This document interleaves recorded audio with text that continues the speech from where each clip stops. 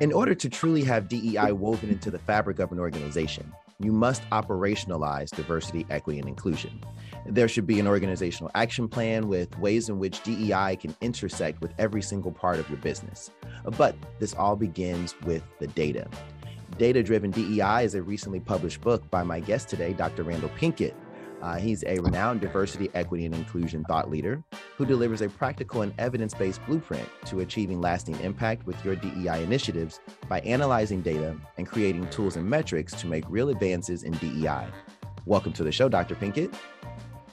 Thank you so much, Lloyd. I appreciate the opportunity, and I'm excited for the conversation.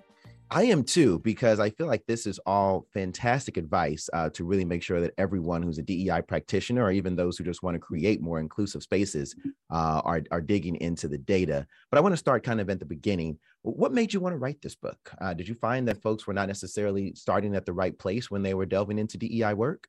I was approached by the publisher, Wiley, because I had produced a video on YouTube after George Floyd's murder entitled The 7 Myths of Racial Equity.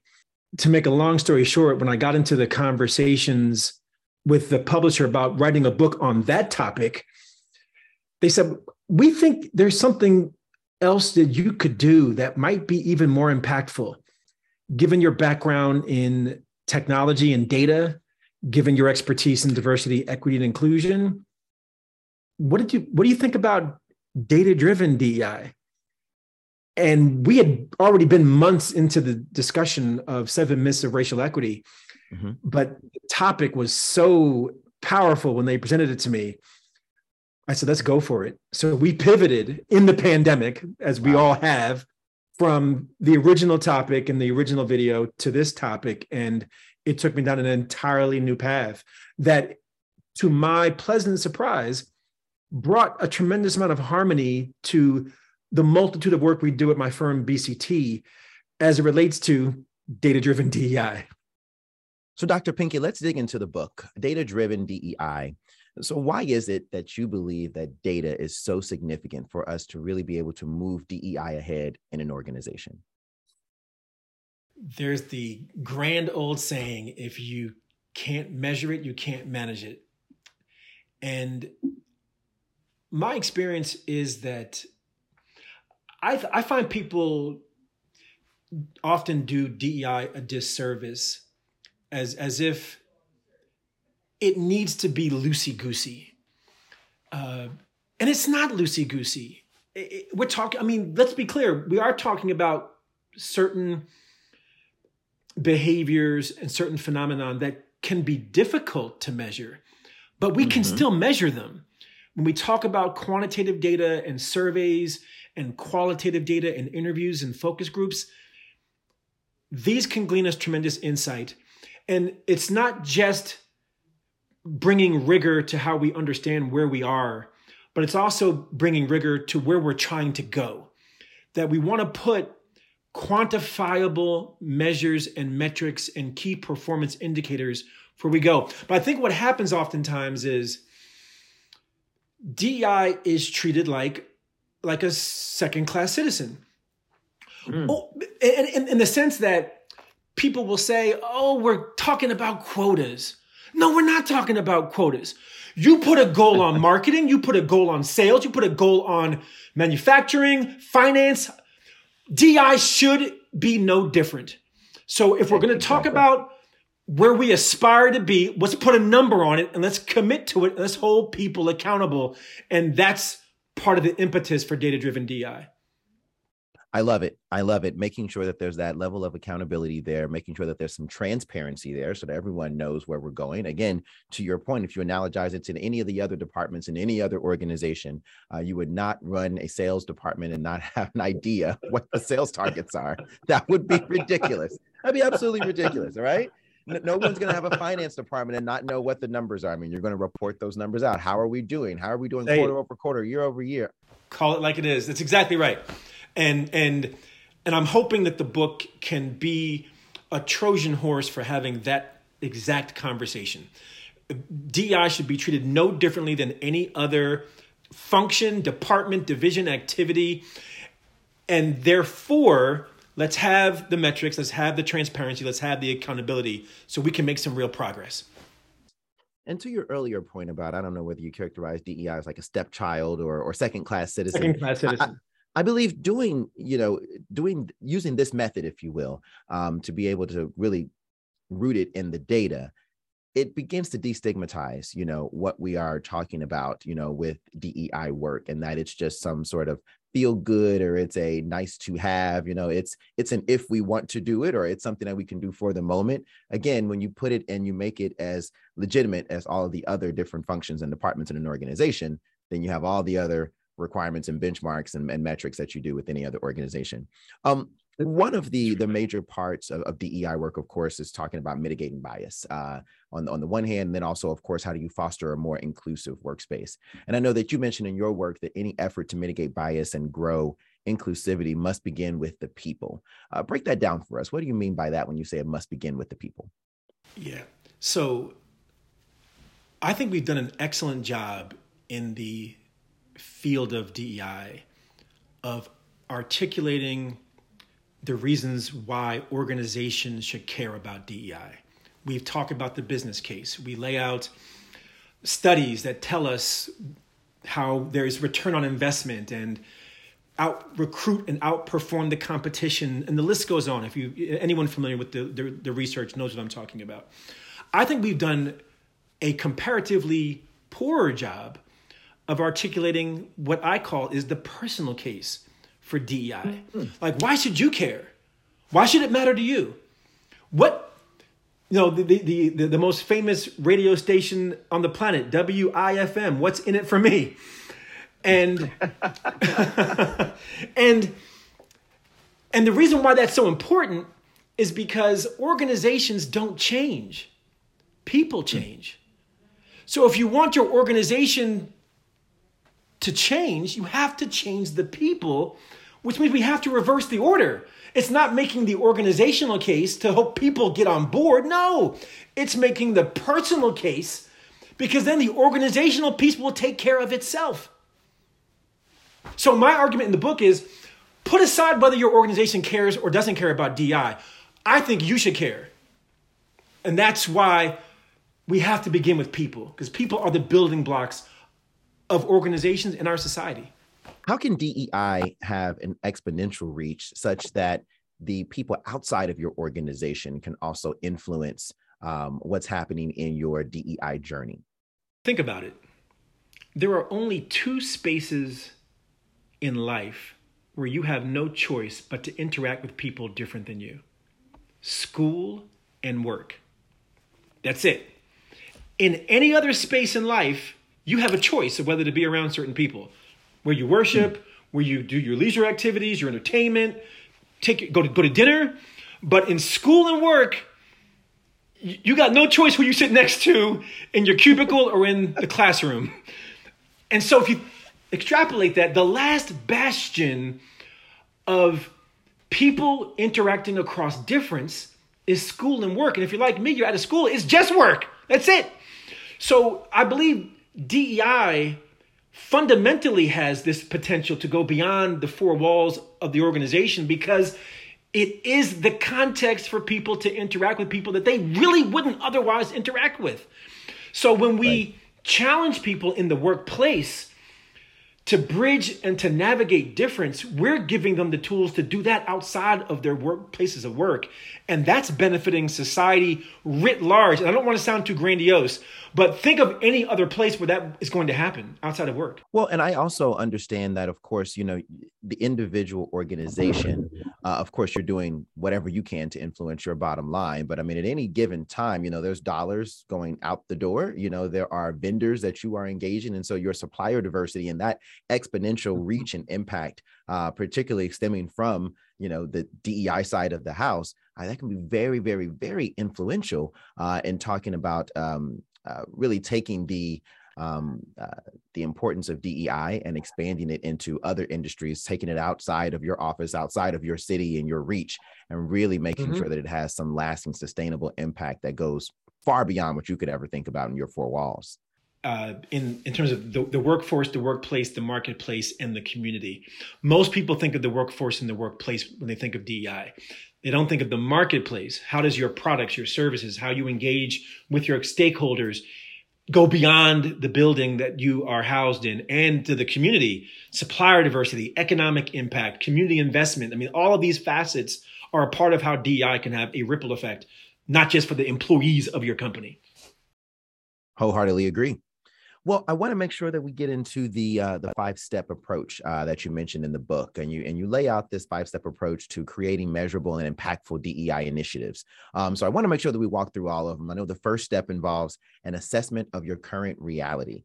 That sounds very, very heavy, and something that I know a lot of people are going to even struggle with. Step 1, Dr. Pinkett, an accurate assessment, a real assessment of their current reality. How does that work? What's your advice there? Yeah, and so the 5 steps are all off of the letter I. So that first step is a DEI inventory. And that is essentially for people assessing your preferences, because we know our preferences can lead to our blind spots, and also assessing your competences. What are you good at doing or not doing? That could be how well you navigate difference, how well you mentor others, how well you understand people different than you. So you're looking at your preferences and your competences. That's the full picture for a person. And there's tools that the book cites to help you do it. For an organization, it's assessing your culture, your climate, your policies, your practices, and your people. And the people part goes back to where I started. Their preferences and their competences. Once you do that, people on competences and preferences, organization on culture, climate, policy, practice, and people, you can now baseline yourself to say, okay, we've painted a full picture of where we are, and that is gathering data, quantitative and qualitative data. Translation. Do not just jump head first and think that you are going to all of a sudden start launching this robust DEI strategy without having sat down and looked at the data. I want to make it very, very plain for folks. Make it very clear. Huge mistake that people make. And you know what, I think it also leads to a very discreet approach to DEI, where, you know, now we're celebrating Black History Month, and, you know, we've started a book club, and we bring in a guest speaker, and not creating some sort of really organizational change, not necessarily going forward and putting something together that could be sustainable as well, because you're addressing issues. What's our second I, Doctor? Is your DEI imperatives.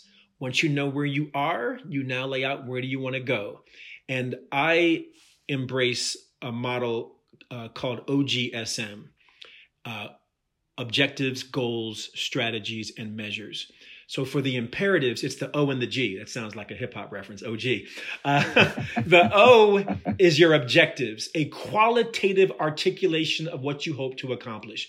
We want to create a more inclusive culture. Everyone can understand that. Okay, that's the O. The G is how are we going to measure that? So we're going to administer a survey every year that measures how people experience our culture through a survey, focus groups, and interviews. We're going to compile that data. We're going to create an index, and we are going to move to that index by 10% over the next year. That's my goal, to move the inclusive index by 10% over the next 12 months. That's your DEI imperatives, the O and the G, OG. I love that. And extremely easy to remember. Okay, what's our third I? So the third I is actually one of my favorites, because what most people would think is next is, okay, what are we going to do? And that's not the next step. The next step is DEI insights. And that's asking the question, what's worked in some other context that might work within my context? Looking at promising and proven practices, models that you can embrace that have proven to work for somebody else. And so in the book, and actually on the website, datadrivendei.com, I inventory all of these what works models. Virtual reality as a tool for giving people lived experiences. A mobile app called The Inclusion Habit that is like Noom for inclusive behaviors. It gives you nudges every day of things to do that research has shown will help you to be more inclusive. And the list, data analytics as a way of being predictive and prescriptive, predictive of what is possible, prescriptive of what you should do, as all of these models that then inform your strategies, which is the next I. It helps you to inform what you're going to actually do. It's DEI insights. What works models for people? What works models for organizations? I love that. And that I feel like is an area where many people would get tripped up. I don't know that many people are going to focus on the insights at all. You already gave us kind of a preview of our next I. And so where are we going next? What's step 4? So next is DEI initiatives. What are you going to do? Now that you've done your baseline, you've set your objectives and goals, you've looked to promising and proven practices, now you lay out the S and the M of OGSM. The S is your strategies. What are the specific things we're going to do? ERGs, training. We're going to do courageous conversations. And then a measure. Now, let's be clear. On your O and your G, you're talking about outcomes. The final things you want to do. I want to improve culture. That's an outcome. But your S and your M, your strategy and your measure, talk about outputs. Your outputs are the intermediate outcomes. How many trainings did we do? How many ERGs did we create? How many courageous conversations did we have? I can measure those outputs, but let's be clear. An output is not an outcome. To do a training or an ERG or a courageous conversation doesn't mean I get to the outcome, but it does mean I have some activity toward the outcome. So the I is initiatives, which are your strategies, and then the measures of how many outputs against those strategies. And that's how I quantify my strategies. And I feel like you need all of that, though, because you want to keep the momentum moving. You know, again, I always caution against this kind of discrete strategy or approach, if you will, to DEI, where you do one thing and there's one program, there's one ERG meeting, and then 6 months later, it's like, all right, now it's Pride Month. You know, now we're going to do something. Well, what happened for the last 6 months we had in between there? And so that, to your point, the courageous conversations, are we having some of these focus groups? Are we bringing in some of the speakers and doing some of the trainings, et cetera, that can really keep everyone's appetite satisfied, if you will, and really continues to move that proverbial needle. All right, last step. Last step is DEI impact. And here you're basically evaluating your results, and you are likely re-administering the same assessment from the first step, DEI inventory, because it is by re-administering that assessment, the survey, the interviews, the focus groups, the personal assessment of your biases or your inclusive behavior, you can now see, did I move the needle? And that is why it's a cycle. What we described just now, from DEI inventory all the way to DEI impact, is a never-ending circle of activity where now I will revisit or re-evaluate the progress I've made, what worked, what didn't work, where did I get progress, where did I not, and I'm back into the same cycle all over again. Let me make sure I understand you here, Dr. Pinkett, for the people who are probably taking not necessarily the best informed approach here to DEI. Are you saying then that there is no endpoint to DEI work? There is no optimal ending that we're going to say, aha, we've got it. Now we're there. Is that what you're saying, doctor? Yeah, you are right with me. That's what we're both saying. I just couldn't agree more, because I do feel like there are oftentimes, people who are then finally going to take that seat back and they're going to say, yeah, well, you know what? Our board of directors now has, X percent of women who are now on the board. So now we're sitting pretty. Now we're doing good. No, you're not. Let's do something else. Let's move on. What's up under the board? Right. Who's next in line? What does that look like? Let's not make sure that we kind of rest on our laurels there. Doctor, tell us where we can actually find data-driven DEI. Yeah, it's real simple. I'm glad that the domain was available. You can go to datadrivendei.com. When we came up with the book, the first thing I did with the publisher was say, great idea. Second thing was I went to see if the domain was available. You started by looking at the data and and making sure that it was available. I can tell you from listening to you here on this episode, from listening to the 5-step approach, that data-driven DEI is certainly going to be chock full of some wonderful advice for organizations, irrespective of where you are on your DEI journey. But I would argue that data-driven DEI is probably the best approach to DEI, knowing, of course, where you've been, knowing what you've already got to be able to inform where you're going.